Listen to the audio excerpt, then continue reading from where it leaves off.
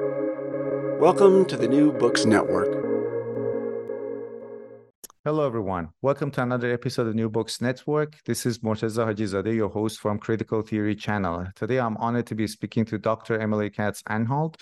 Dr. Emily Katz Anhalt is a professor of classics at Sarah Lawrence College.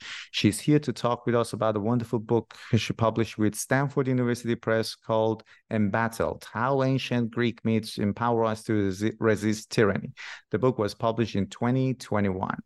Emily, welcome to New Books Network. Thank you very much.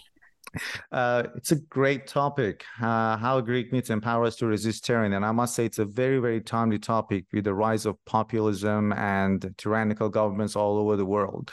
But before we start talking about the book, it would be great if you could tell us a little about yourself, tell us about your background, your field of expertise, and how you became interested in Greek classics. I attended Dartmouth College as an undergraduate, and I studied ancient philosophy and ancient Greek. And I hold a PhD in classical philology from Yale University. Classical philology really gets you down into the text at a very granular level. But when I was in college at Dartmouth, I was taught to read with one eye on the text and one eye on the world. And I've always been interested in the intersections between literature and politics. That is how it is that the stories that we read or watch or tell, how they shape our attitudes and aspirations and the ways that we treat one another. So this is sort of a long-standing interest of mine. And I think these stories are only valuable as they speak to us today. You're absolutely right. And I loved it when the way you were reading literature. I remember when I was doing my Viva session for me PhD, I was a little bit told off because I was told that I've gone into the world of politics and I've kind of moved away from literature. And I said, well, what's the point of literature if it doesn't engage with the world around it? Because I'm very interested in how literature, again, tells us something about our world today rather than simply looking at it as a great work of art in its ivory tower, completely separated from the realities of the world. Now, let's talk about the book, Embattled: How Ancient Greek Myths Empower Us to Resist Tyranny. Why did you decide to write the book? Where did the idea of the book come from? And you wrote it in 2021, and people are still talking about the rise of tyrannical governments or conservative politics or populist politics around the world. Well, I have to admit, I'm a very slow writer, and the impetus for this book was actually 2011 during the Arab Spring. Also, the impetus for its predecessor, I wrote a book in 2017 called Enraged: Why Violent Times Need Ancient Greek Myths.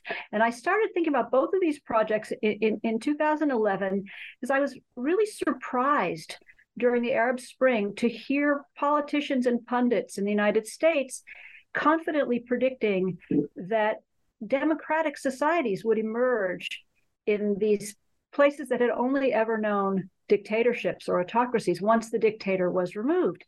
And I was struck by that because I thought, well, if you'd ever read the Odyssey, you wouldn't think that.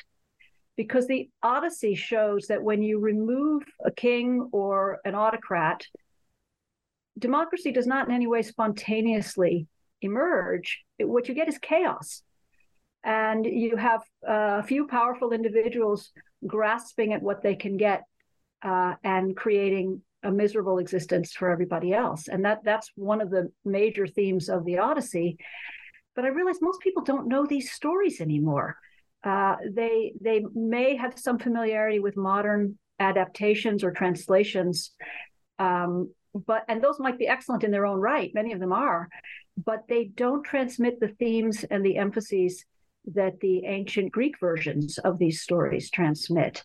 So I wanted to write something that would give people today who don't read ancient Greek some experience of what reading those stories would be like for their original audiences.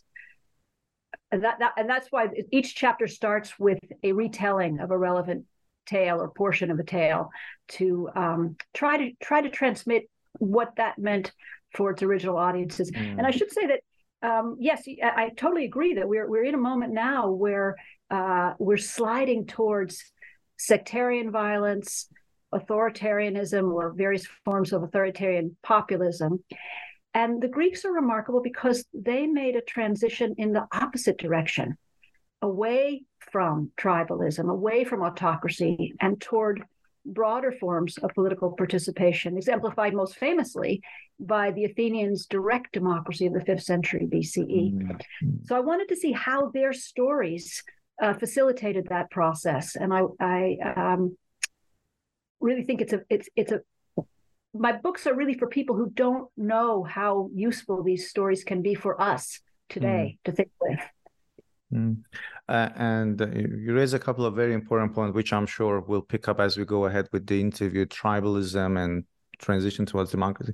And I myself, when I think of literature, I can't think of anything more political than Greek literature. And the epics, the tragedies, they're very much entangled with the realities of our world. And again, I think in the past 5 or 6 years, I read somewhere that even works of, for example, George Orwell is taken off. So it's great that people are becoming more aware of the power of literature and how they can teach us something about the world we live in today. So let's talk about the ancient Greek experience, a transition towards a civil society and broader forms of political participation that you just mentioned. Can you talk more about this? How did that come about? When did that transition towards civil society and more democratic participation and political participation come about? Well, the first point I have to make is it was a very gradual process. We can track it from the 8th century through the 5th century BCE. We don't have information for prior to the 8th century. We're kind of coming to the story a little bit late. The stories that coalesced into the Iliad and the Odyssey were probably told for many centuries prior to the 8th century, but we don't really have evidence. What we can guess, what the scholarly consensus is that these stories coalesced sometime in the 8th century into something very close to the form that we have them. But prior to that, they were transmitted orally. And so their details and emphases could evolve. And even once they coalesced in the 8th century, they weren't written down until sometime in the 6th century. We don't even know precisely when that was.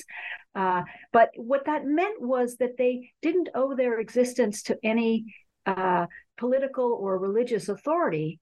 And so they could evolve as people's interests and concerns changed. And then the tragedies, hundreds of years later, reinterpreted some of these same stories. So what we're kind of seeing this evolving process, and the essential fact was this challenge to traditional attitudes and values that has to occur if you're going to go from an autocratic society or a society where a small group of well-born or wealthy people rule, to a more egalitarian system. It's not just about changing the institutions, it's about changing people's attitudes and values. And this gradual transition to democracies, I think it might be a bit of overstretch to say that Greek mythologies enabled it, but I guess we can say that these ideas were reflected or fostered by Greek literature, their tragedies and epic. Am I right? Yeah, I would say that it was a fostering. It was an interaction.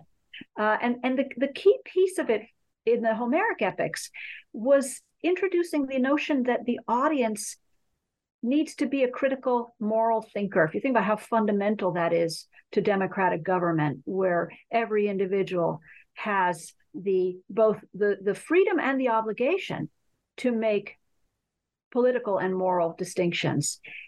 So even in the earliest forms of these stories that have survived, the audience is already given a broader view than the characters within the stories have. So Homer's characters have very traditional values. Help your friends, harm your enemies, be the best that you can be in warfare. But the audience is already seeing the consequences of these priorities, and they don't always turn out very well for the characters themselves. So, for example, the characters think that gods and fate do everything, but the audience sees that it's the characters' own choices that have direct consequences for the quality of the characters' lives. So that we have to be careful not to think teleologically, because nobody in Homer's era had ever thought of democratic government. It wasn't even a concept. But what they were seeing was that abuses of power are self-defeating, and that this hierarchical power structure doesn't really serve anybody's interests, not even the power holders. Hmm. What I like about the book is the way, and as you mentioned in the beginning when you were introducing the book, the way you have approached this topic. So you have 7 chapters here. Each chapter is about a concept, democratic concept, with things, let's say, vices we need to be aware of. You have leadership, community, reality, deception, success, justice, conflict. So first chapter is about leadership, and you talk about Iliad. So question that I have, how does Iliad represent or show a tyrannical world, and also the consequences of harmful leadership in that? So the Iliad depicts a world of very rigid social and political hierarchies. What you have is a handful of very powerful individuals competing for status and power among themselves. And they are honored for their success in warfare, and they attain great material rewards for their success. But what the Iliad shows is that these guys are not looking out for the community that honors them. They are prioritizing their own self-interest at everyone else's expense. And the irony is that they don't even serve their own interests very well. So you have, for example, the leader of the Greek, the story is that the Greeks are encamped on the shores of Troy, and they're trying to recover this stolen woman, Helen, who's been stolen by the Trojan prince. And the leader of the Greeks is this Agamemnon, who has the hereditary right to rule. And the other kings who lead their own forces have agreed that he'll be in charge. But he and Achilles quarrel over another woman. I mean, these are characters with terrible priorities for 2023. They treat women as property and possessions, and nobody thinks anything is wrong with that. But even Homer's earliest audiences could see that that is a source of conflict, and that they don't have any tools for resolving these conflicts. So Agamemnon and Achilles fall out over this woman, and Achilles decides he's not going to fight anymore on the Greek side, and he's their best warrior. So he's willing to imperil his own team in the service of his own honor and material compensation. And Agamemnon is such an inept leader that he antagonizes his best fighter and compels him to sit out the fighting. And then the great irony is that Achilles prays to the gods that they ensure that the Trojans prevail over the Greeks. And he doesn't think that through, because one of the victims of the Trojans' success is his own best friend, or even possibly lover, Patroclus. So he's not even acting in his own best interest. And this we see again and again in these powerful leaders in the Iliad. And what it does is, for the audience, it raises the question, what should a community want in a leader? What constitutes good leadership? We don't really have any examples of that in the Iliad. Speaking of these leaders, I guess it still sounds very familiar. In 21st century, we still have such leaders, right? They confuse their own personal priorities for the benefit of, they prioritize that over the benefit of the people to whom they're supposed to represent. And somehow they bamboozle everybody else into thinking that that's the way things should be. Yeah. But the Iliad is already, it's remarkable to me, 3,000 years ago, the Iliad is already calling that conception of leadership into question.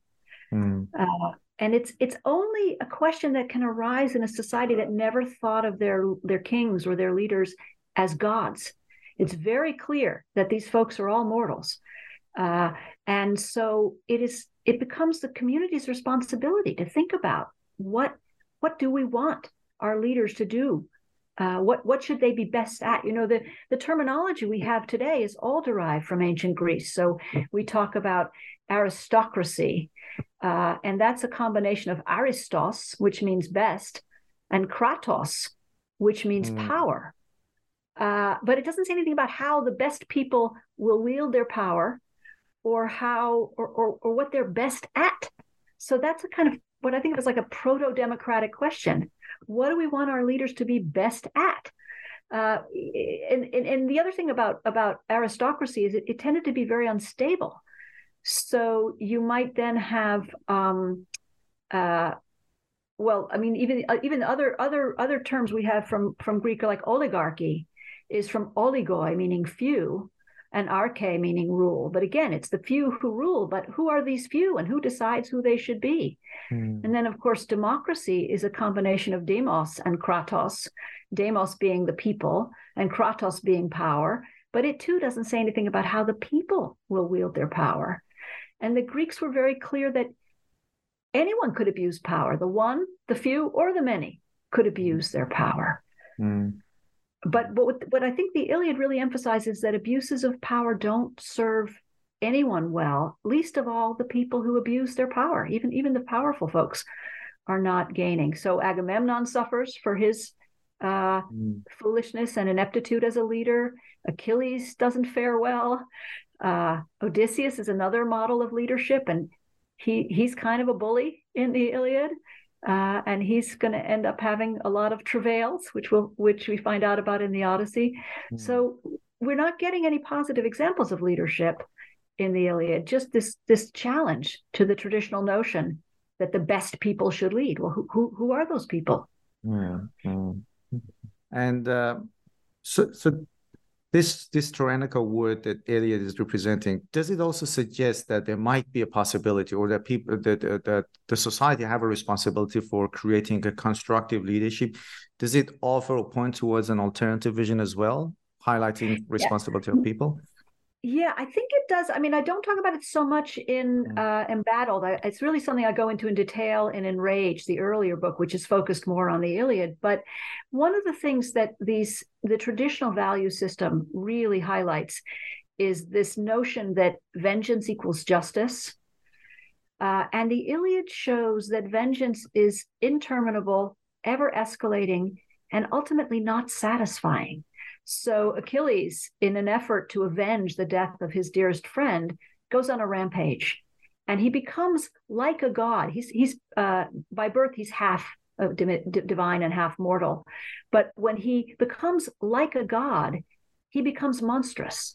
And that's the other sort of strand that runs through the Iliad. That is, we have the gods as countermodels to mortal leadership. So Zeus can rule by violence and intimidation because he rules forever, and he's all powerful, and no one can challenge his authority. But a mortal ruler would be foolish to try to emulate Zeus's means of wielding power. And what Achilles discovers in his rampage, when he becomes monstrous and is just killing and slaughtering indiscriminately in order to avenge his friend's death, it doesn't help. I mean, this is something we all kind of know, right? That no amount of vengeance is going to undo an injury or bring back a dead loved one. And so on some level, we know that, but there is, I think it's a very natural impulse to want to take revenge.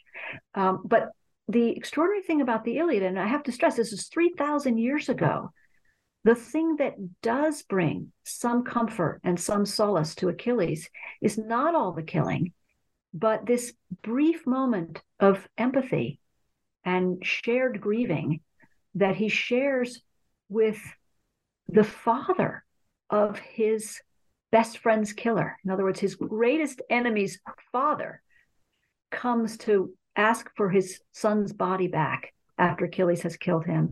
And it's this moment of insight that Achilles has where he suddenly recognizes that the one thing that we all share as human beings is our capacity for suffering and death.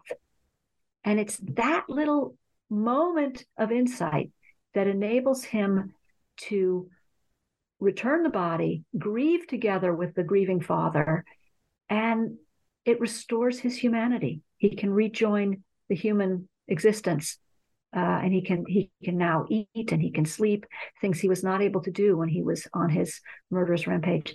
So I think that is, for me, that is the positive glimmer in the Iliad, this notion, A, that the community bears a responsibility in deciding what it is that we want in our leaders, and B, this notion that the thing that binds us, that enables us to survive all the tragedy in the world, is this recognition of our common humanity. And you also talk about the Odyssey. How does the Odyssey differ from Iliad in terms of depicting leadership? So the Odyssey describes the situation, starts out by describing the situation back at home in the home island of Odysseus, who's one of the warriors who's gone off to Troy to try to recover Helen. And the Trojan War took 10 years. So he's been away for 10 years. And when the Odyssey starts, he's been away for actually 20 years because he's been wandering on his way home.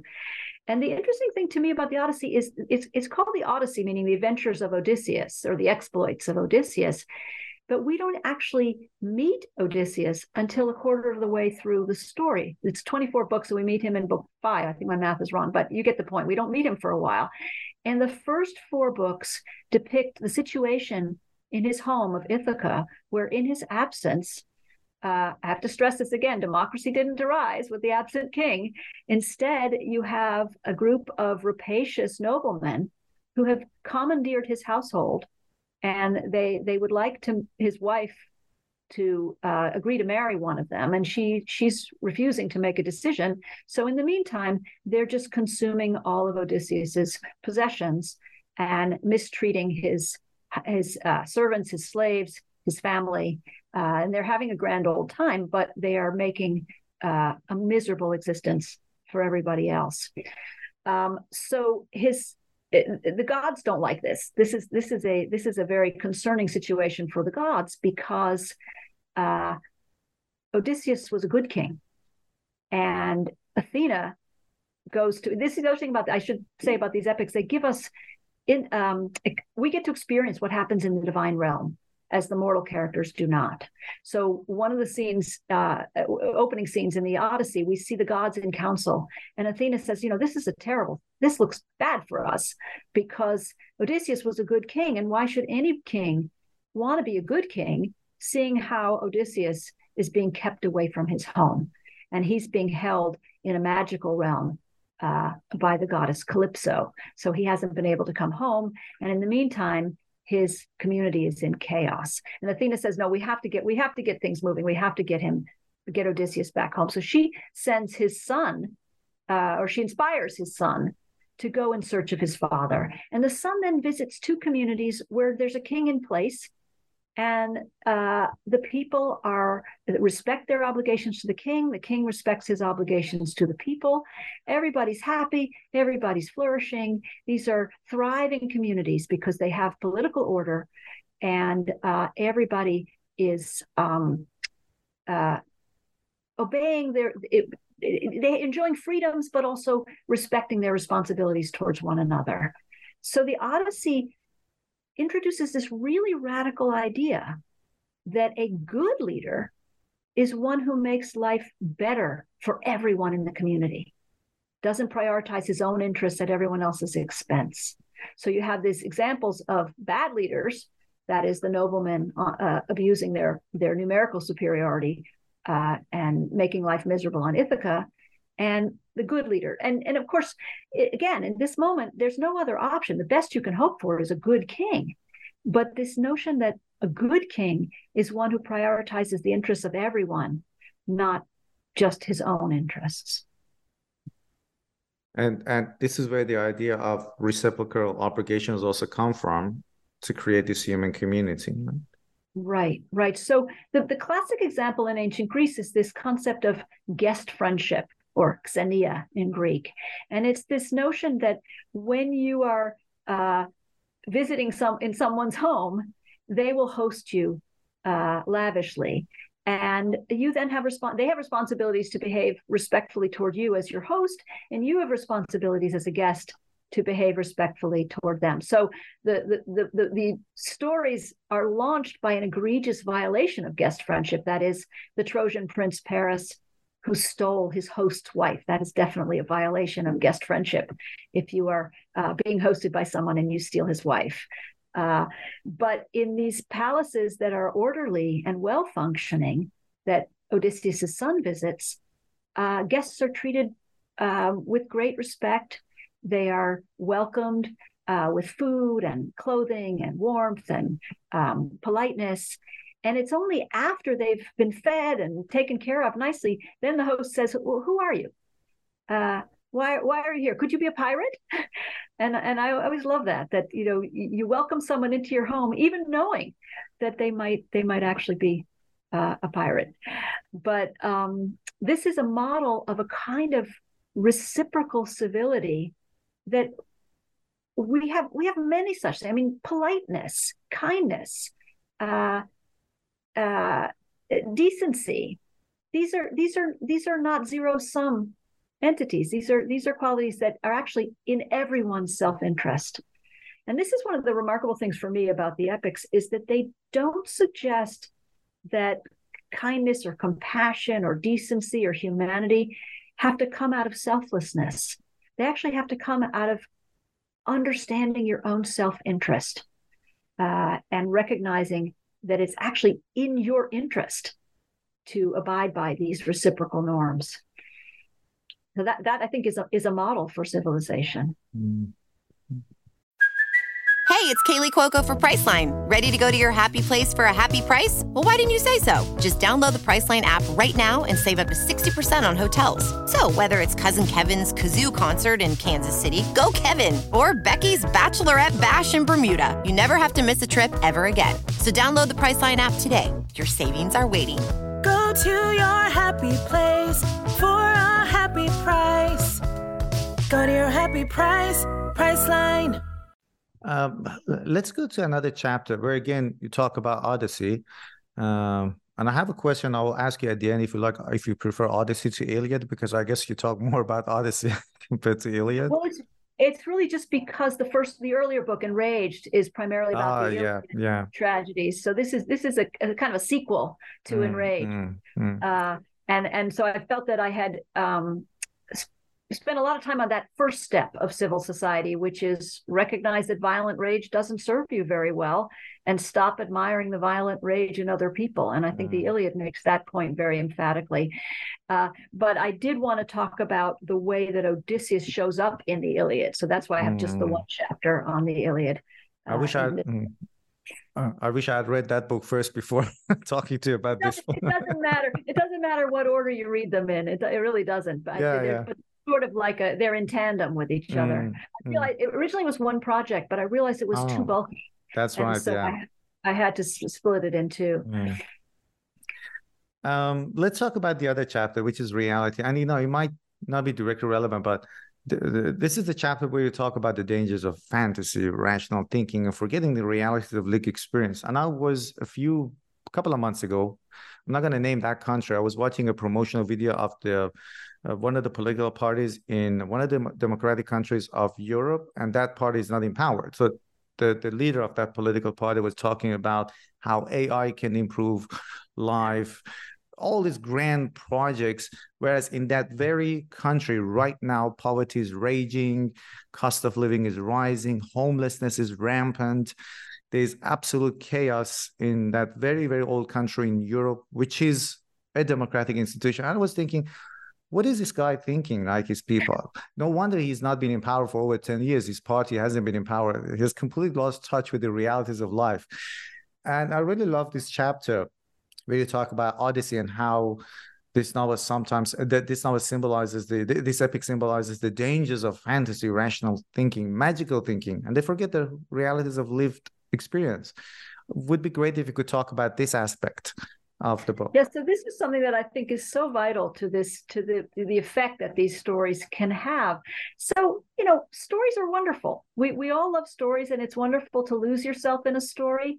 But the Odyssey cautions against the risk that we might prefer to stay in Fantasyland rather than focus on the realities of real life. And when we do finally meet Odysseus, he's living in this sort of magical paradise where he's living with a beautiful goddess on this island paradise. But the thing is, he's miserable. He really wants to get home. He wants to get home to his family and his community and restore his political authority. But he's stuck. He's being held captive by this goddess. And she offers to make him immortal. So he could be immortal have eternal sex with a beautiful goddess forever, and he turns it down. And I think that's sort of surprising. I mean, you might want to, kind of play out that fantasy. What if you had an offer like that?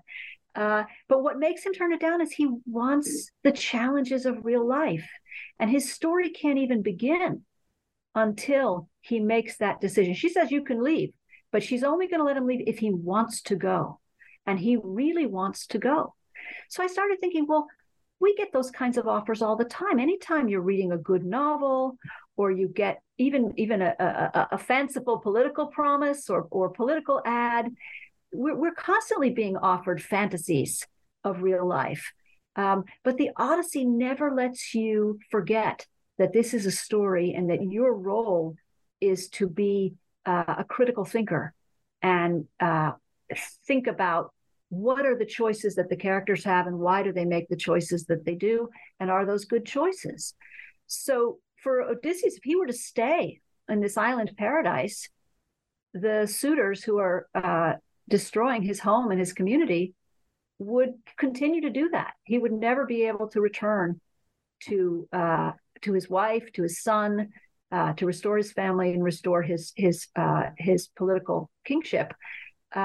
So this is the problem that we have, right? We have autocrats and would-be autocrats who would love us to stay in the realm of fantasy and believe whatever fantasies they spin, and not think critically about how we might make the world better in the here and now, and what are the achievements that are available to real live human beings in the real live world. I'm very concerned about terms like virtual reality, which I think is a contradiction in terms. And I wrote the book before AI was really in the zeitgeist, but I think it's even more true as AI starts ramping up, because we need the discernment to be able to tell the difference. And sure, you can enjoy fantasy, you can learn from fantasy, but you have to be able to distinguish the two, and you have to prioritize the real world. And earlier in the interview, at the beginning, we talked about tribalism. So can you talk about how the Greek tragedies of the 5th century challenged this idea of tribalism and promoted a civil society? And again, I cannot emphasize how important it is, because I guess with the rise of more authoritarian governments, what they are emphasizing is this ultra-nationalism, this tribalism over the civil society that is composed of different people from different regions. Can you talk about this? And also you have an example. We talk about Orestia. That would be great if you could expand on that point. So the last 2 chapters are about, the Oresteia is a trilogy of 3 plays by Aeschylus that were produced in 458 BCE. So a good 100 years after the archaic epics were first written down, but hundreds of years after those stories first began to circulate. And what the Oresteia, and what a lot of the Greek tragedies do, most of the ones that have survived, reinterpret stories that we can also glimpse in the archaic epics. In other words, they were taking these traditional stories and changing details and emphases to expose the audience to new ways of thinking. So the traditional notion of moral behavior was help your friends and harm your enemies. And that works very well in a tribal society. And the corollary to that is vengeance equals justice. So as I mentioned, all the characters in the Iliad and the Odyssey think that revenge equals justice. But those stories are already beginning to suggest that vengeance doesn't really solve anything, and that it creates escalating violence. So by the time Aeschylus was writing the Oresteia, the Athenians had an alternative. For 150 years, they had jury trials. But jury trials only work if everyone recognizes that they are preferable to the alternative of vengeance. And you need to change people's attitudes from thinking that vengeance equals justice to thinking that justice is a communal legal procedure. So the Iliad shows that vengeance doesn't serve the individual's interests very well, because Achilles just gets more and more miserable the more he kills people in to avenge his friend's death. But the Oresteia shows that a communal legal procedure serves the community's interest better. So there's a story that's woven through the Odyssey. There's a story of a young man who is admired for avenging his father's murder by killing the killer. And the young man is Orestes. And Orestes is mentioned numerous times in the Odyssey, always admirably, by gods, by characters, by the narrator. This is a great thing. This is what you want. You want a son who will avenge his father's killing. So Aeschylus takes this story, and in the Oresteia, in the trilogy, Orestes is not a model of moral probity. He's a problem. And the detail that Aeschylus changes is that in order to avenge his father's death, Orestes has to kill his own mother. So Agamemnon is Orestes' father. He was killed by a usurper while he was away in Troy. Somebody seduced his wife and usurped the throne. And when he came home, he very incautiously marched in, and the usurper killed him. And then Orestes comes along and kills the killer. But in the Oresteia, when Aeschylus reinterprets this story, it's actually the queen, Agamemnon's wife, who's the prime mover of the conspiracy to kill her husband. And in order to avenge his father's death, Orestes has to kill his own mother. So this is a problem for the community. And the only way it can be resolved is by a jury trial. And in the third play of the trilogy, Athena convenes a jury. And then the interesting thing is that the votes of the jury are evenly split. So Athena, the goddess, casts her vote in favor of Orestes, and he's acquitted. And this is a remarkable, it's uncomfortable, right? He's a murderer, and yet he's acquitted. And this is one of the features of jury trials and judicial outcomes. They're very unsatisfying in many instances. And even when someone is, given life imprisonment for a murder or worse, it doesn't bring back the dead, and it doesn't really solve but it serves the community's interest better.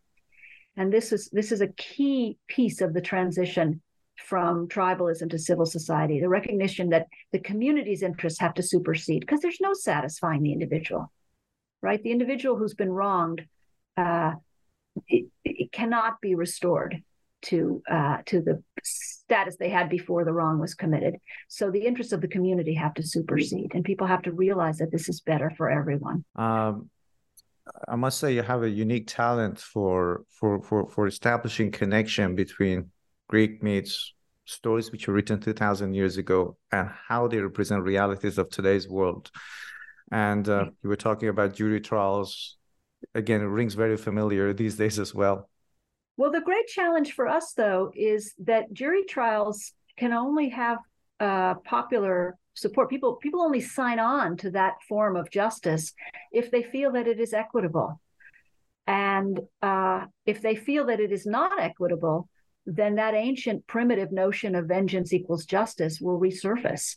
So it is incumbent on modern societies to strive to make the jury system and policing fair and just, because otherwise people will take this other route, the more traditional primitive route of justice equals vengeance. And we have a long way to go in the United States to make our jury system, our judicial system in general, equitable and fair. We can also notice that for Odysseus when he returns to his home, he doesn't have the option of calling the police or going into a court of law to get restitution for the violence that's been done to him. He takes matters into his own hands, and he murders all the suitors. But of course, that doesn't solve anything, because then the suitors' families want to take vengeance on him. And it would completely spin out of control, except that Athena intervenes, which is very unsatisfying for the audience. But it makes the point that vengeance as justice is just ever escalating and interminable. And in order for people to make that switch and say, no, actually, it's better if civil society requires a functioning rule of law and the jury system, but it has to work fairly. Otherwise, people are not going to agree to it. The tribalism question, I think, really comes in with the final chapter of my book, which is the book about the Antigone. I don't know if we have time to talk about that. Yeah. That's the next one that I wanted to ask for. The theme of that chapter is conflict. And you talk about the shortcomings of closed-mindedness. And again, you discuss another great example, Sophocles' Antigone. So, and again, how that closed-mindedness can lead to the destruction or breakdown of civic society and also families. So we're very keen to hear more about that. So this story is a story about conflict between two different conceptions of communal organization. One is the family, the tribe, the clan, and the other is civil society. And in the earliest times, pre citizen community, your tribe was your community, right? Your kinship group, those were your fellow citizens.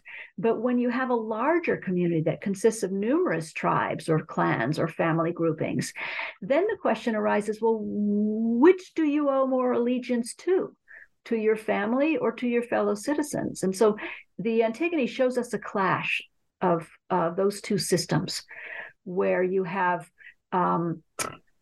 Antigone, who prioritizes her obligations to her family, and her uncle, who's also her great uncle, who prioritizes his obligations to fellow citizens. And both of them are so certain of the moral correctness of their view that they simply cannot communicate with one another. They both are hot-tempered, and they become quickly enraged with one another, and they end up destroying everything, the family, the community, themselves. So they are a countermodel for us. And this is one of the wonderful things. I mean, the Greeks are good to think with, and often they provide inspiring models, positive models, but often negative models, countermodels. And I think Antigone and Creon in this play show us how not to resolve conflicts. They simply cannot even hear good advice when it's given to them, and they are so certain that they cannot compromise, they cannot think creatively. There's a very obvious solution to their problem that they never even consider. And so I think, they seem sort of foreign, because the issue at issue is the burial of a traitor, but they seem very familiar to me as modern politics gets so polarized and people are shouting at one another without listening.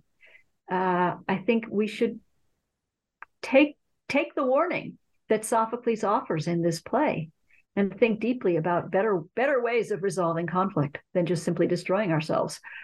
I think what you just said is a perfect segue to my last question. Generally speaking, do you think that, or let's say, how can Greek classical mythology serves us some guidelines to live and also to combat the rise of intolerance, political intolerance, populism, or tyranny in our modern world?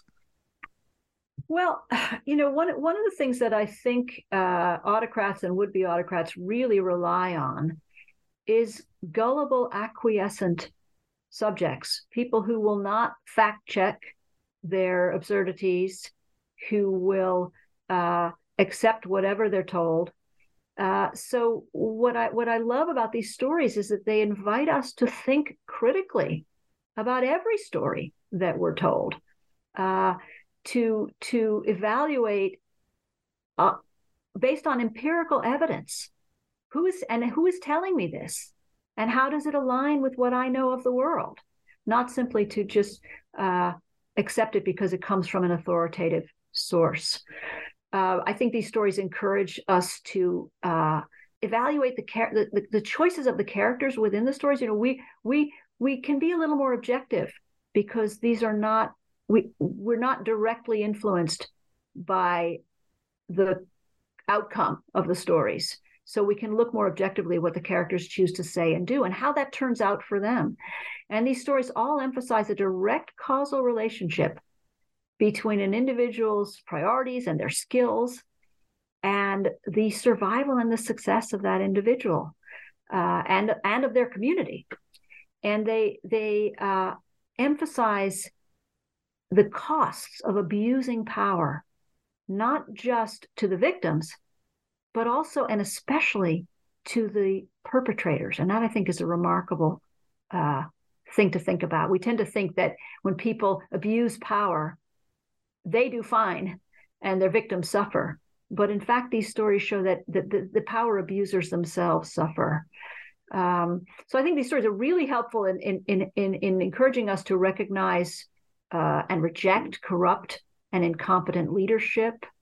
They encourage us to oppose the tyranny of the majority, and above all, to resist this increasing use of violence and intimidation in the political process. They encourage us to distinguish fact from fiction as if our lives depend on it, because they do.